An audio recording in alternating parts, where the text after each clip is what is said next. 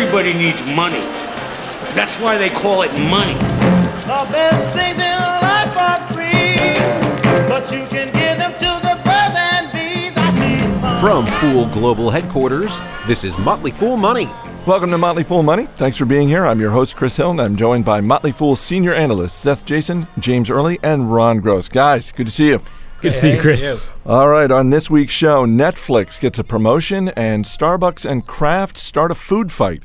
We'll talk toys with industry expert Chris Byrne, plus we've got a few stocks on our radar. But we begin with the big macro. Next week, the Senate will consider a bill to extend the Bush tax cuts. Now, James Early, there are obviously a lot of moving parts to a story like this, but as investors, we care about the capital gains piece. Where do things stand, and what's it going to mean for investors? Well, sure, Chris. Yeah, you're right. This tax stuff is very important. It affects all Americans except Wesley Snipes. And Wesley started his prison term this week. Exactly. The holdup itself is just a lame duck move by the House Democrats. I think they would even agree with that. It's likely to pass. I think Obama will be coming up for re-election before you know it. I don't think he wants to be known as the guy who raised taxes in a fragile economy. But I think you hit on the nail. The key point here, especially to me as a dividend investor, is that we're going to maintain parity between dividend rates and capital gains tax rates. If that had not happened, or if that does not happen, if dividend rates go up much higher, that drastically, or at least meaningfully, changes the incentive of corporations away from dividend policy. And studies show that dividend policy actually encourages prudent corporate spending. So we need to maintain this. Ron Gross, as an investor, what are you watching in this story? Yeah, I think James hit it on the head. Obviously, lower the capital gains tax rate and the dividend rate, the better it is for investors. It encourages investment in the stock market versus other types of investing or saving. And so that's all good news. I think Democrats that are holding this up would probably agree with that. I think one of the biggest sticking points was on the estate tax. Mm-hmm. And, that's always been a big sticking point. They didn't like what Obama had agreed to there. But I think, as James said, I think this is going to get passed. Seth? Yeah, I think it will as well. Although I'm of two minds on taxes. I don't like seeing big tax bills either. On the other hand, I look around and I say, someone's got to pay for all this stuff. So I think that we actually have sort of a cowardly legislature, as well as all of us here in America are pretty cowardly. In other words, we want lots of stuff. Who are you calling a coward? You and everybody listening out there. The brave Swedish people. Probably you too, because you want a lot of nice services and everything for free, but when it comes time to pay for it, you just hope somebody else will do it. And I think all of us need to grow up, pay your taxes, and just get on with it. Well, having to pay a lot of taxes is a problem you want to have. And that's why Wesley Snipes went to jail this week, because he wasn't paying his taxes. Exactly, yeah. In other big macro news, China has tightened its monetary policy for the third time in a month. And on Friday, the Consumer Sentiment Index in December was up higher than economists had forecast. Ron Gross, what is happening in China, and how does it affect me?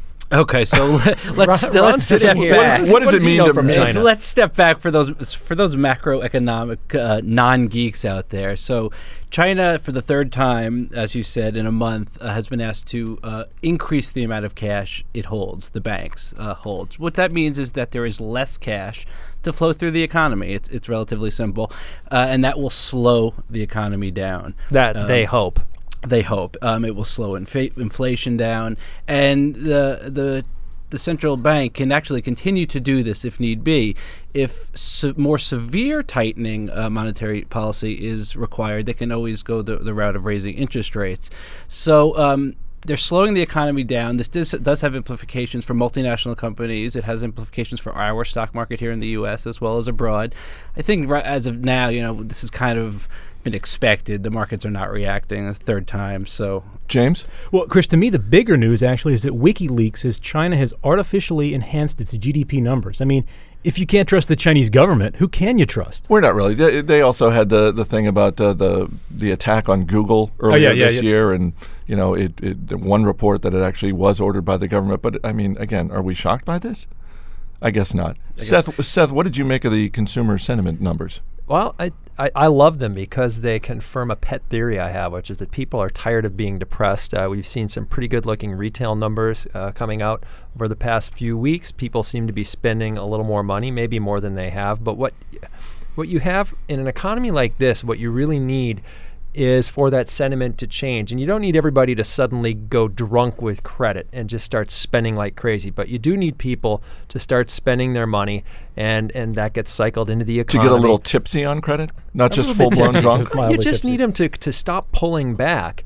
And so if this is an indication that is going on, which I think it is, then that's going to be good for the economy. And I also think that there are a lot of people out there saying stocks are just way too expensive across the board because the bounce back isn't going to be that great. And I think those people are not paying adequate attention to just how cost conscious a lot of these companies have gotten, how many costs they've wrung out of the business. If there's a little bit better growth than people expect, they might get a lot more profitable still. Ron? Yeah, along those same lines, a different barometer of economic conditions came out today, too, and it rose to its highest level since January of 2008.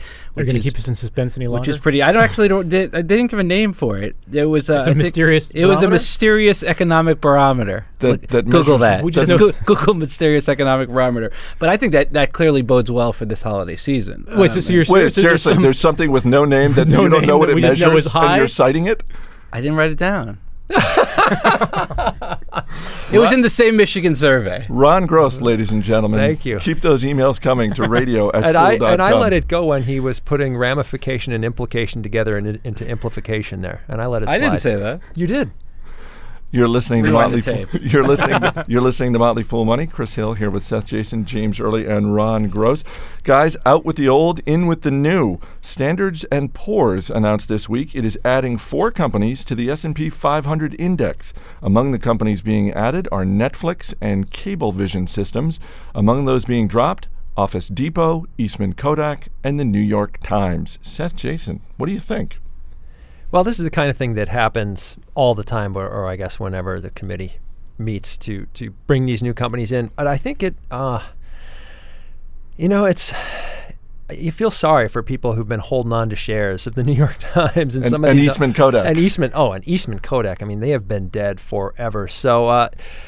This doesn't mean those companies are necessarily horrible companies, given the prices. I haven't dug into all of them, but I would say that what it does mean is that their glory days are past. Now, on the other hand, companies like Netflix that make it into the S&P 500, they don't always stay there, and for various reasons, I think Netflix is bound to take a major fall within the next couple of years. But before we dig into that, Ron, I mean, when a company is added to the S&P 500 index, if you're a shareholder of one of those companies, you're psyched, aren't you? You are psyched. All the index funds, the index ETFs, they all have to add it now. They have to go in and they have to add it, and you do get a nice one-time pop, and there creates a bit of a ongoing demand that these companies have to continually buy up the shares, but it will not insulate you from a poor business model. If your business goes south, your stock is going down. So if you're selling like newsprint with a lot fewer ads every year, or you might go film for 35 millimeter cameras.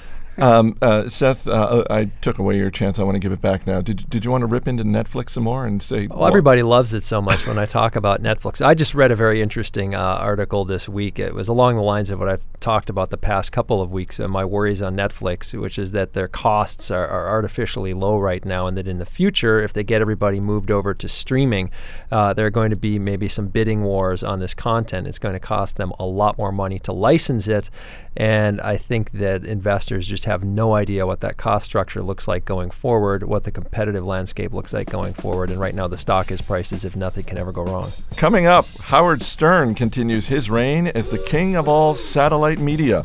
Details in a moment. This is Motley Fool Money. Welcome back to Motley Fool Money. For investing commentary and analysis 24/7, go to the Motley Fool's website, fool.com. Chris Hill here in the studio with Seth Jason, James Early, and Ron Gross. And guys, during the commercial break, I think we solved the case of Ron's missing barometer in the Consumer Sentiment Index. Ooh, the mystery What did we thing. come up with, Chris? Well, we were looking at the story online, and it turns out there is no mystery barometer. But in your defense, the word barometer does appear in the story. Thank you. It is part of the Reuters Michigan survey, and I was referring to a piece of it. So thank you for clearing that up. And I would like to thank my fellow analysts for throwing me under the bus at every turn. I appreciate that. Anytime. Always a good time. What's the serial number on the axle? On Thursday, Howard Stern signed a new 5-year deal with Sirius XM.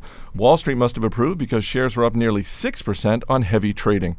Ron Gross, you're a fan of Howard Stern's show. Are you a fan of Sirius XM stock? I am a big fan of the show. I'm a Sirius subscriber. I'm not necessarily a fan of the stock because the future of that medium is really up for grabs.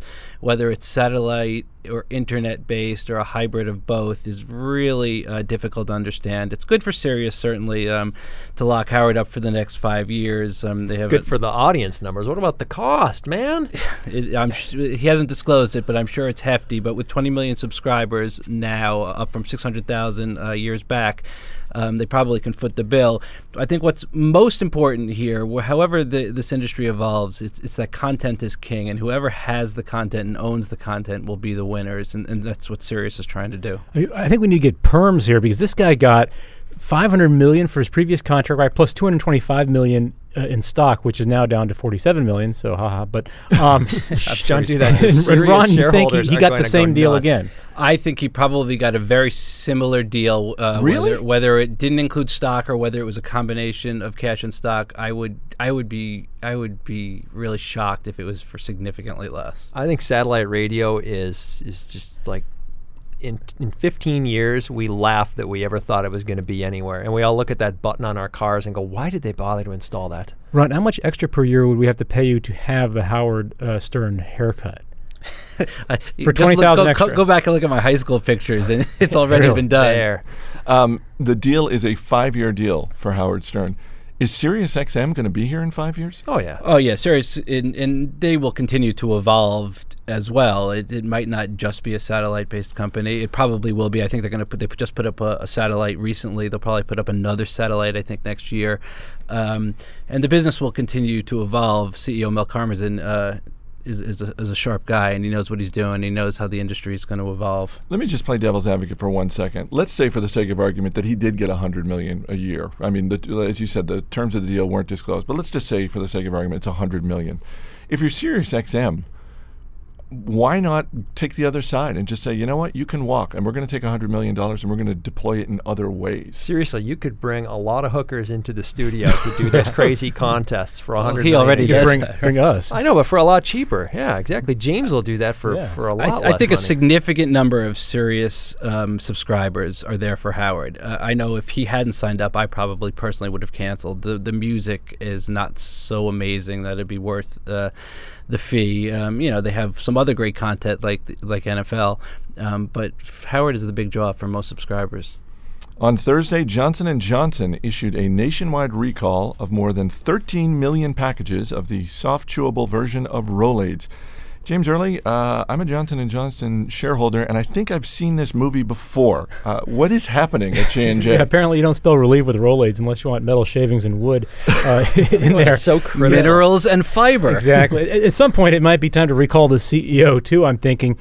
Before this one, some of the recalls they had were minor labeling issues, which got me excited because I thought, well, maybe they're just cleaning house. They're saying, okay, well, we're doing recalls that aren't even really necessary just to show you that we turn over a new leaf. But if we're back to contaminants and quality issue, this is not a good sign. Financially, it's hard to make a case that these are really going to dent Johnson & Johnson's fortunes. And the brand can recover unless we keep seeing recalls like this.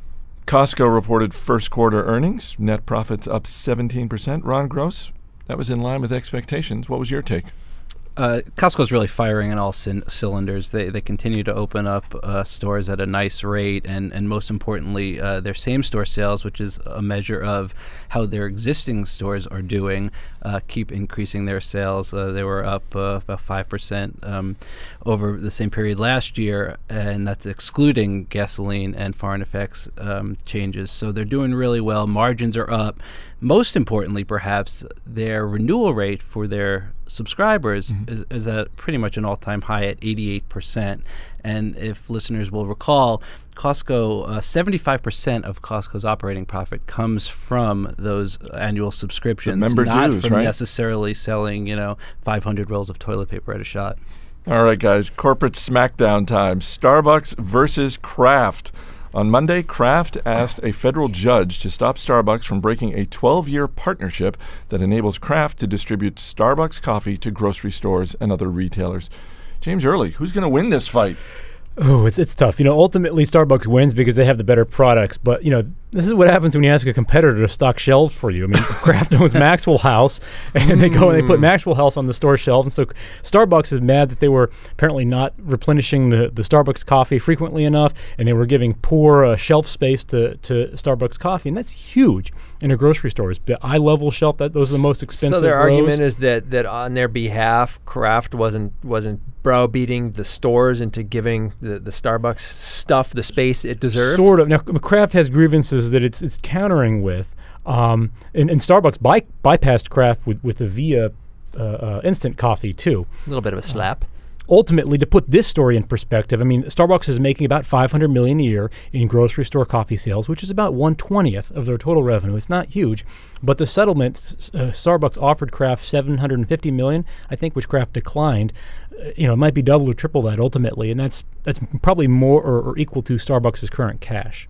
Exit question. One of the best-known Kraft products is Miracle Whip, the Kraft alternative to mayonnaise. Hate that. When was Miracle Whip invented? Ron Gross, take a shot. 1957. James? 1926. The year 666. That stuff is disgusting. It is like mayonnaise that has been left out in the sun. Steve Roydo? 1798. Just going on a flyer here. According to Wikipedia, 1933. It premiered at the Century of Progress World's Fair in Chicago. Actually got us out of the Great Depression, if I recall. It was an instant success as a condiment on fruits, vegetables, and salads. Yeah, back when people tied an onion to their belt. Oh, it was the style at the time. A month after restating earnings, Green Mountain Coffee Roasters delivered solid fourth quarter earnings, but lowered guidance for the future, and the stock got whacked after hours on Thursday. Seth, Green Mountain got punished. Did they deserve it? Well, Green Mountain has been trading at this huge multiple for a while. They make the little K-cup cutie thing you put in the little coffee machine and it squirts out a coffee. I use it every day, Mr. Making Fun of Everything. That's fine, except that's not going to take over the world, and the stock is priced as if it is. Green Mountain has looked weak to me for a while. They've been going on this acquisition spree. The latest one that I remember that was fairly big was this Canadian, pretty much the Canadian Folgers, Van Hout. They paid twice the annual revenues for this company. So these earnings, I'm not sure how solid you want it to call them. Herb Greenberg, he doesn't like Green Mountain. He doesn't like anything, but he hasn't liked Green Mountain for a while. And he points out that the beat is because of a lower tax rate, which is something you can engineer. And there are a lot of other things to be worried about. For instance, no more forward guidance on how many of those little K cups are being sold. So I would be pretty worried. The SEC, I don't believe, is done trying to figure out what Green Mountain's accounting issues were. I don't think they're that big. I just think Green Mountain is not a grow to the moon kind of stock, and it is priced like one. Steve Roydo, you're a Green Mountain shareholder, aren't you? I am indeed. How are you feeling? It's been a very interesting ride. I essentially bought the stock a couple months ago, went up, 15, 20%, promptly fell 15 or 20%, went up again, and now I'm pretty much where I started. So it's been enjoyable. It's certainly exciting. Are you a regular consumer like Ron is? I'm not. I hate coffee. So the Peter Lynch school of buy what you know. It sounded like a good idea. They got an awful lot of coffee in Brazil. Coming up, hot holiday toys, dubious toys, boys playing with dolls, girls playing with trucks, and the future of the Happy Meal. We'll take stock in the toy business with Chris Byrne, the toy guy. You're listening to Motley Fool Money. A scooter for Jimmy, a dolly for Sue. Welcome back to Motley Fool Money. I'm Chris Hill. With the holidays upon us, it's time to talk about toys and the companies behind them with the toy guy. Chris Byrne is an expert on the toy industry and the director of content for Time to Play magazine. He joins us from his office in New York City. Chris, welcome. Well, thank you very much. So, what are a few of the must-have toys this holiday season? Well, a lot of them, things like Singamajigs, which are these small dolls that sing Monster High, which is a new launch from Mattel. It's their first fashion doll brand launch in a long time, and it's off the charts. It's basically the children of the classic monsters, Dracula, Wolfman. Their kids are going to high school, and they have high school problems. And it's just very, very funny. Scrabble Flash from Hasbro with 5 tiles with radio frequency ID, RFID, that they communicate with one another. Justin Bieber dolls. So, he's really... no. Oh, yeah. The Justin Bieber singing doll. Really, really big. Things like paper jams, which is conductive ink technology, printed circuitry on looks like a guitar. You play it. It's $24.99, and it's blowing out of stores. Wow. Now, I have to say, I have a couple of daughters, so I know about the Monster High dolls. I think that's on one of their lists. How does a toy get to that status? How does a toy become a must-have toy? Well, it's a real combination of it. It starts with having a good toy. The regrind in factories is littered with all the toys that never made it. It needs to be well marketed, and Monster High is a great sort of example, because they went out and they marketed this initially really just by the internet. They went to the sites that girls were going to. They went directly to their target audience. That's something that they can do now for a fraction of the cost of what it used to be for TV advertising. They probably spent about $500,000 initially online to get it going. They would have had to spend $5 million on TV advertising to achieve the same thing. So it's really economical, very focused, and then the word of mouth starts. They start the sharing, and then it becomes viral. You're listening to Motley Fool Money. We're talking with the toy guy, Chris Byrne. Chris, last year, Time Magazine compiled a list of the 10 most dubious toys for children. This included a homeless American Girl doll, an airport security playset, and my personal favorite, the Harry Potter vibrating broom. What is... I know. It's almost hard to believe, but it's true. What is the most dubious new toy you've seen this year? It's really funny, because I tend not to pay attention to those. We tend to focus on what kids like, because there probably was some kid who loved that Quidditch broom, and you have to be very careful when you apply an adult sensibility to something that's child directed. It's possible that there were women over 40 who really loved. Well, broom. That's where you go with that. I think that there's been a lot of eye raising at the Barbie video girl. Because the FBI published that thing last week that it could be used for child pornography. Now this is a Barbie with a video camera in it. But you know what? It's a toy, and it's sold out. It is a great toy. So at one level, you've got adults who create this sort of sense of this is a dubious toy, and at the other end, where it counts, is you've got kids who are embracing it and playing with it, and like with the video girl, they are taking a play pattern that they love, which is Barbie, adding the video component, making and sharing videos, and it's completely imaginative play. It takes an older and not a little bit more jaded mind to make it dubious. I've got 2 daughters and a son, and my wife and I have made a conscious effort to offer them all manner of toys across the spectrum, and yet our daughters tend to gravitate much more to dolls, our son much more to Legos and superheroes. The Toy Industry Association has their annual Toy of the Year awards. There are 11 categories, things like toys for toddlers, outdoor toys. But I was struck by the fact that one of the categories is best toys for girls, and another is best toys for boys.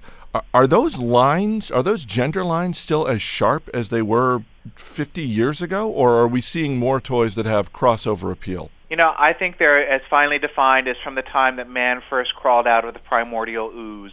Gender differentiation is a natural biological phenomenon that happens not just in the human species, but in every species. Where it shows up in toys is that at about age 4, kids naturally gender differentiate. Boys will go off in one direction, girls will go off in another direction. We've seen, boys pick up dolls and smack them together, and girls make a family of trucks. So it really is, it's part of our wiring, and, it's relatively, new in the evolutionary scale for that to evolve away. And so that's just going to happen naturally. Boys are going to like power and conflict. Girls are going to like nurturing and cooperative play, and that's just the way it is. You're listening to Motley Fool Money. We're talking with toy expert Chris Byrne. Toys are certainly fun, but they are also very big business. This is a $21 billion industry. So I want to talk about some of the toy retailers in a minute, but first I want to get your thoughts on some of the toy makers. Let's start with Mattel. Mattel produces Barbie, Hot Wheels, Fisher-Price. Shares are up around 30% over the last year. When you look at a company like Mattel, what do you think they're doing right, and what could they be doing better? Well, I think they're doing a lot right. I mean, I think that going off into Monster High has been very strong for them. I think that without giving anything away, the way they've been going with Hot Wheels and looking going into 2011, I'm very encouraged by what they've been doing. They've been doing a great job in their games division. They've been holding their own in American Girl in an increasingly competitive market for those large story-based dolls. Barbie has been cyclical throughout her 51 years, and she was in a down cycle for a couple of years, but there's a management team there that I think is amazing, and they are really focusing on Barbie, and she's got different careers and different stuff, and different ways of being expressed, entertainment. I think they've done just a great job with bringing her back and making her relevant again. Hasbro has got some of the basics like Play-Doh, Transformers, also classic toys like the Easy Bake Oven. Shares of Hasbro up 60% over the last year.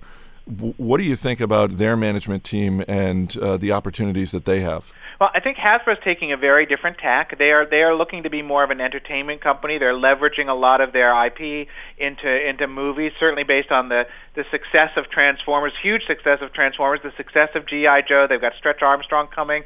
At the same time, they haven't walked away from their core brands. They've still got Scrabble. They've still got Play-Doh. The team running Play School is doing just a great job with bringing back things like Weebles.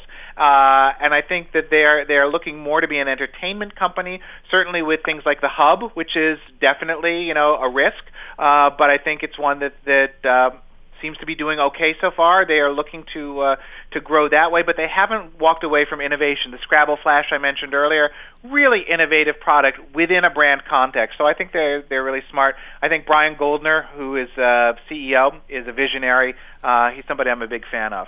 And just one more, and that's Leapfrog. This is an educational learning game producer. Shares up more than 60% for the year. What do you think of Leapfrog? Excuse me. Well, I think from a product standpoint, I think they're doing amazing stuff. Their new Leapster Explorer takes that handheld gaming system for younger kids, and it's got greater curriculum, it's got greater touchscreen, it's got all kinds of other things going on with it. They've done a really good job in their early ages, birth to 18 months. I think they're really focused on product. I think there's a lot of speculation that they are going to be sold, so I think that's been part of what's contributed to their stock price going up. But at the same time, they wouldn't be sold if they weren't focusing on great product, and they've certainly done that this year. You're listening to Motley Fool Money. We're talking with the toy guy, Chris Byrne. Chris, the largest distributor of toys in the United States is McDonald's. Right. How has McDonald's changed the toy business? Well, it's really interesting because McDonald's focuses on licensed toys and promotions, and there's a lot of talk about the Happy Meal toys, but those toys were introduced 20 some odd years ago, almost 30 years ago, to get people to choose which fast food restaurant they wanted, not to get kids to eat badly. But they are doing things where they are an important and almost integral part in the promotion of a license or a property. They've done great stuff with Disney. They've done great stuff with Mattel and Hasbro. Their Monopoly program is consistently a success for the classic brand. Barbie, Hot Wheels have done very well in those, and it's a way to get kids into franchises and playing with them. The challenge is if you've got a movie that's not so strong necessarily, kids will get the toys they want with their Happy Meal and may not buy the major toys, but that's always a risk. Walmart is the largest retailer of toys in the country. How do you think Walmart has changed the toy industry? Well, it's sort of as Walmart wants, so goes the toy industry. And that's I say that with great respect because the volume of toys they sell is essential to the ability to produce toys at prices that people can purchase wherever they're sold. I think they've taken a real leadership in exclusives. They had a How to Train Your Dragon exclusive that brought together a lot of manufacturers this summer. The toys didn't do perhaps as well as everybody wanted, but that's a model that you're going to see more of. They've been taking a lead at getting rid of things like the twist ties and packaging and merchandising. So they really are a leader, and I think they've got a very forward-thinking team there that's looking at how can we do this better. How can we make us, continue to be a destination for toys? And, there are going to be toys that they're not going to carry. They may carry, 1,200, 1,400 toys. So they're going to carry the hot promotional toys, and that's where people are going to go for those. So with that in mind, is there still room for dedicated toy retailers like Toys R Us? Oh, absolutely. Toys, you look at Toys R Us, and I said, maybe 1,400, and I don't know the exact number of units, different toys at Walmart. You'll see more than 7,000 at Toys R Us. For the depth and breadth of a line, for things like exclusives. They're doing exclusives too with Jakks Pacific, with a Disney Princess line that's blowing out. And it's really interesting, the whole exclusive thing, because it means that they are preserving the price structure. So they've got this Princess and Me at $49. Well, Walmart or Target or somebody else isn't going to undercut them because they have it exclusively. Now, Walmart and Target are also looking for their own exclusives, and I think that's one of the big changes in retailing is people are looking to see, well, how can I have something exclusively for a year, 6 months, or whatever, in order to preserve the pricing, because it is a good value. Even at $49, that doll is a great value.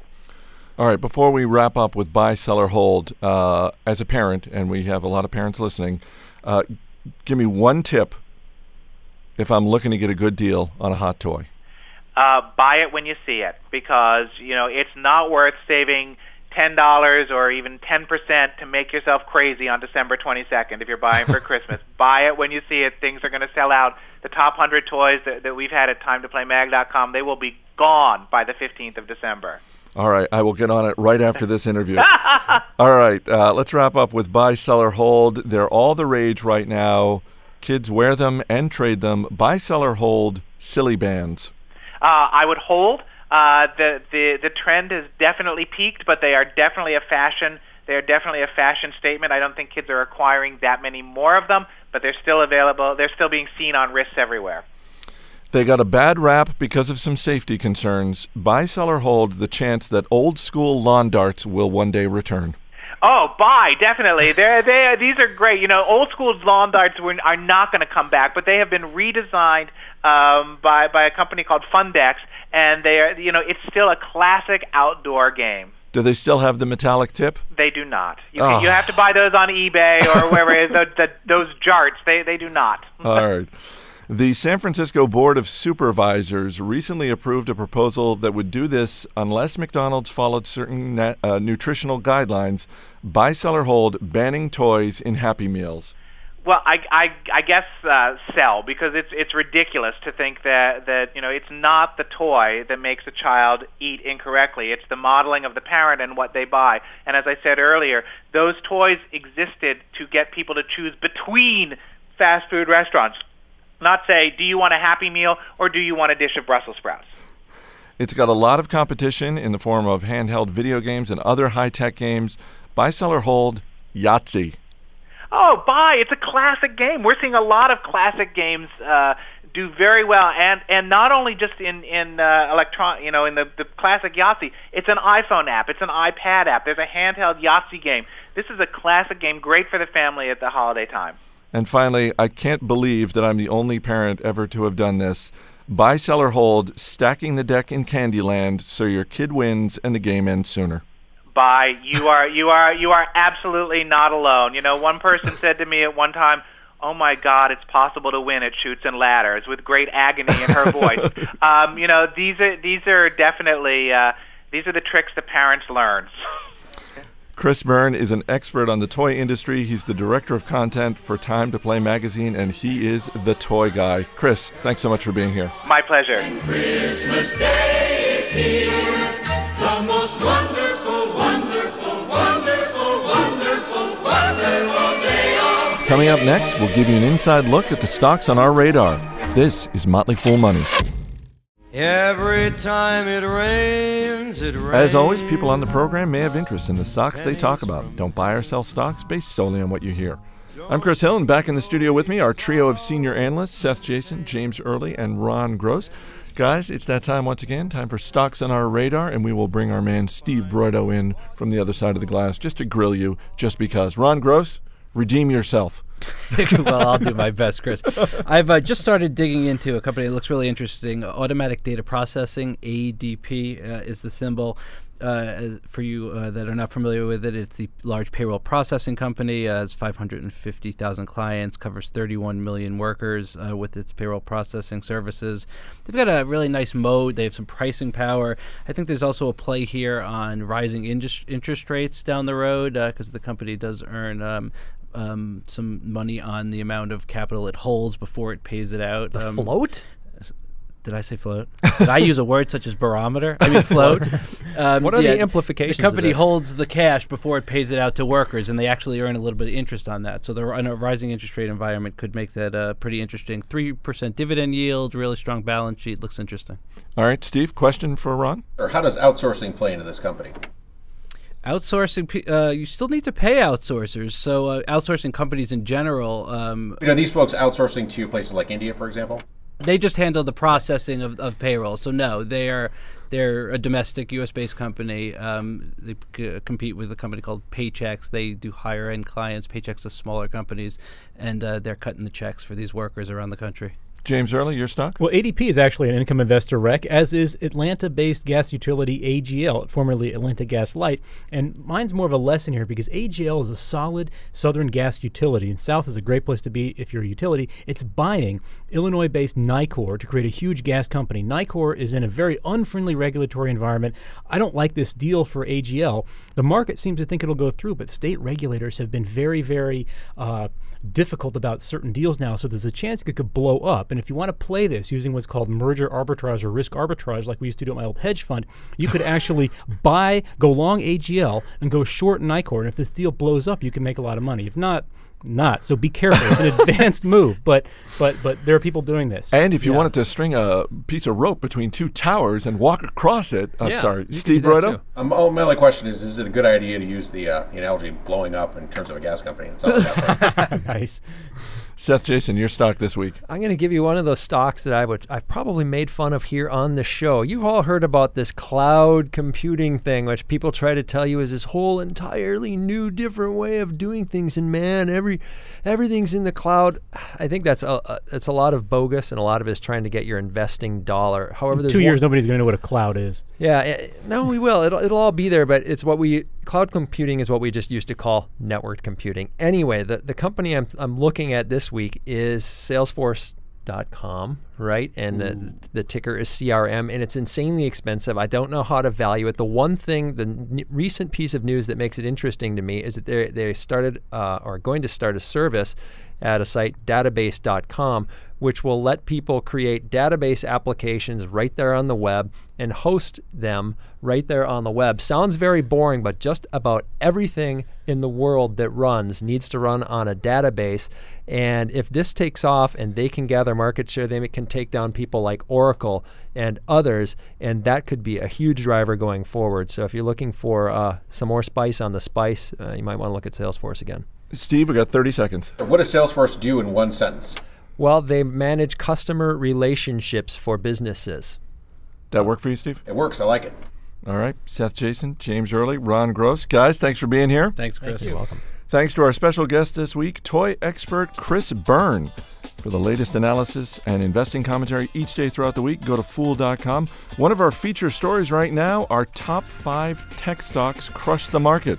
We review the 5 tech stocks that our writers picked to outperform in 2010, and each one is outperforming the market significantly, except for one, a little company you may have heard of called Google. Our engineers are Steve Broido and Gail Año-Nuevo. Our producer is Matt Greer. I'm Chris Hill. Thanks for listening. We'll see you next week.